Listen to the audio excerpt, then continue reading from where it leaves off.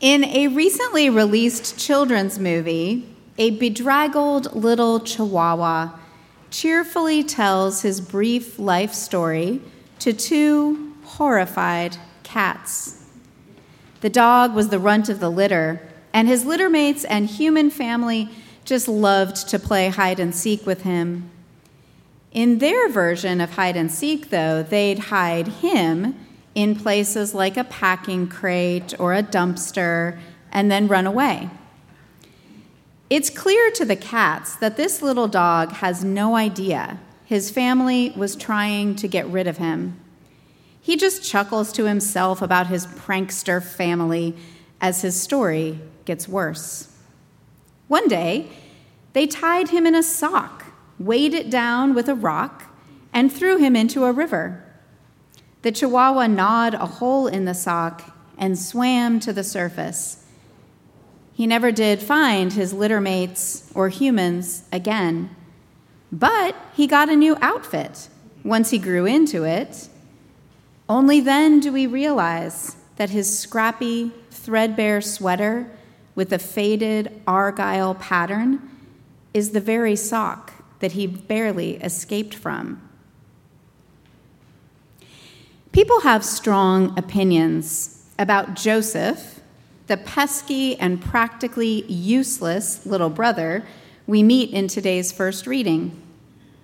Because Joseph gives his father a bad report of his brothers, some people think Joseph is a tattletale, lying in wait for his brothers to mess up and running to daddy when they do. Our reading today skips this part, but Joseph also reports obnoxious dreams to his brothers. In one, Joseph dreams that they're all binding sheaves together, and their sheaves rise up and bow down to his. Joseph also dreams that the sun, moon, and 11 stars, 1 star for each of his brothers, bow down to him too. This kid thinks he's the center of the universe.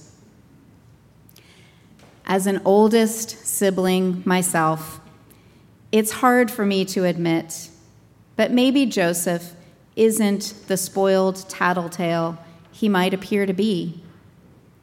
Maybe he's more like the little Chihuahua, completely innocent in telling his stories, oblivious to the antagonism of others, and ignorant that he could be anything but absolutely and unconditionally loved. Perhaps Joseph told his father the simple truth about his brothers neglecting the family flocks, trusting that honesty was the best policy. Perhaps Joseph dreamed his strange dreams with wide, amazed eyes, but eyes that were shut to the effect the dreams had on his brothers when hearing about them. Where everyone else can see brotherly hatred clearly, Joseph, the naive, discardable runt, knows nothing but his father's love. If we give young Joseph the benefit of the doubt, then his story is about the resilient and transforming power of someone who knows with innocence and certainty that they're loved. Attributing nothing but oblivious innocence to Joseph makes his brother's actions seem all the more vicious.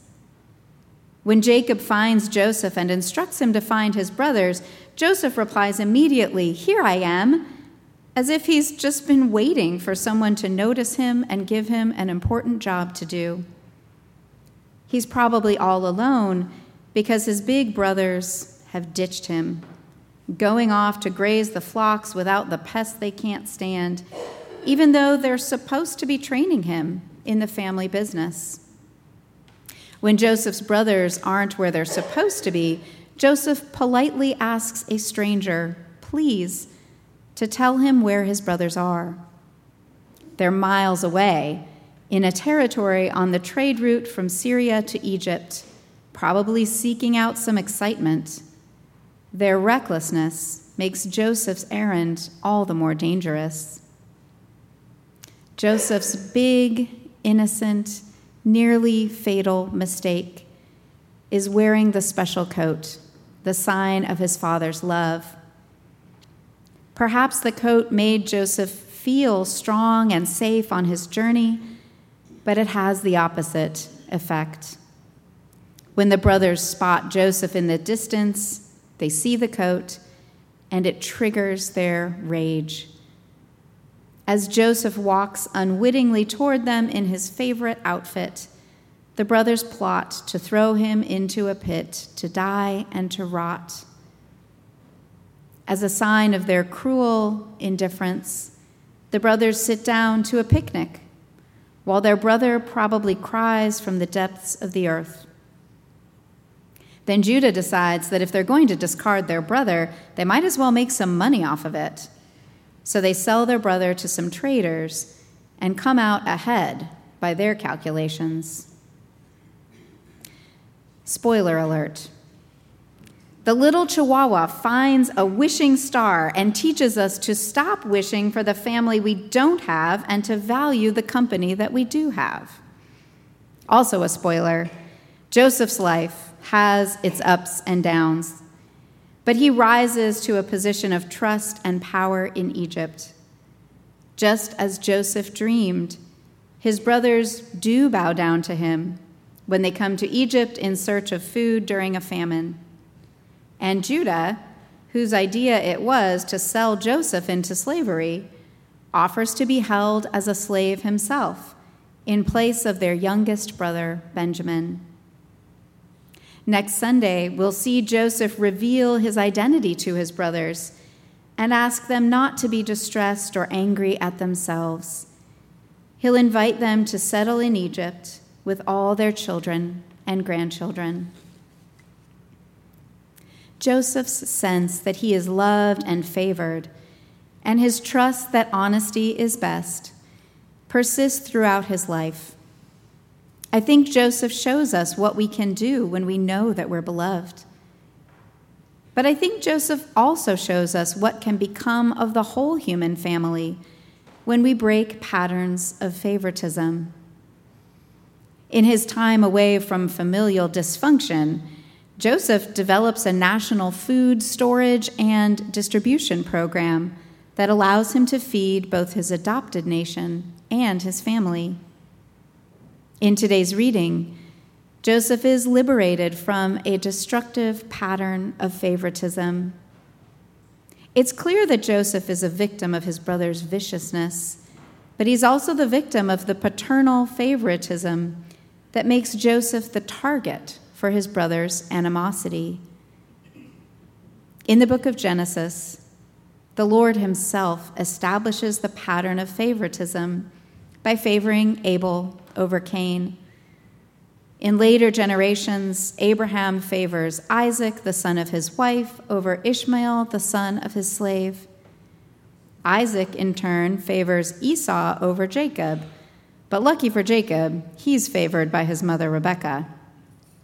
Now, Jacob favors Joseph, a child of his old age and the son of his favorite wife, Rachel. But in his time away, Joseph learns to disrupt this pattern through stewarding abundance with generosity and grace. Joseph opens space in the story of salvation and perhaps in the heart of God his Father for a love without favoritism or partiality. Such is the power of someone who knows they're beloved and that all the world's people are worthy of the same. It's a love that clothes us all, though it can take time to grow into.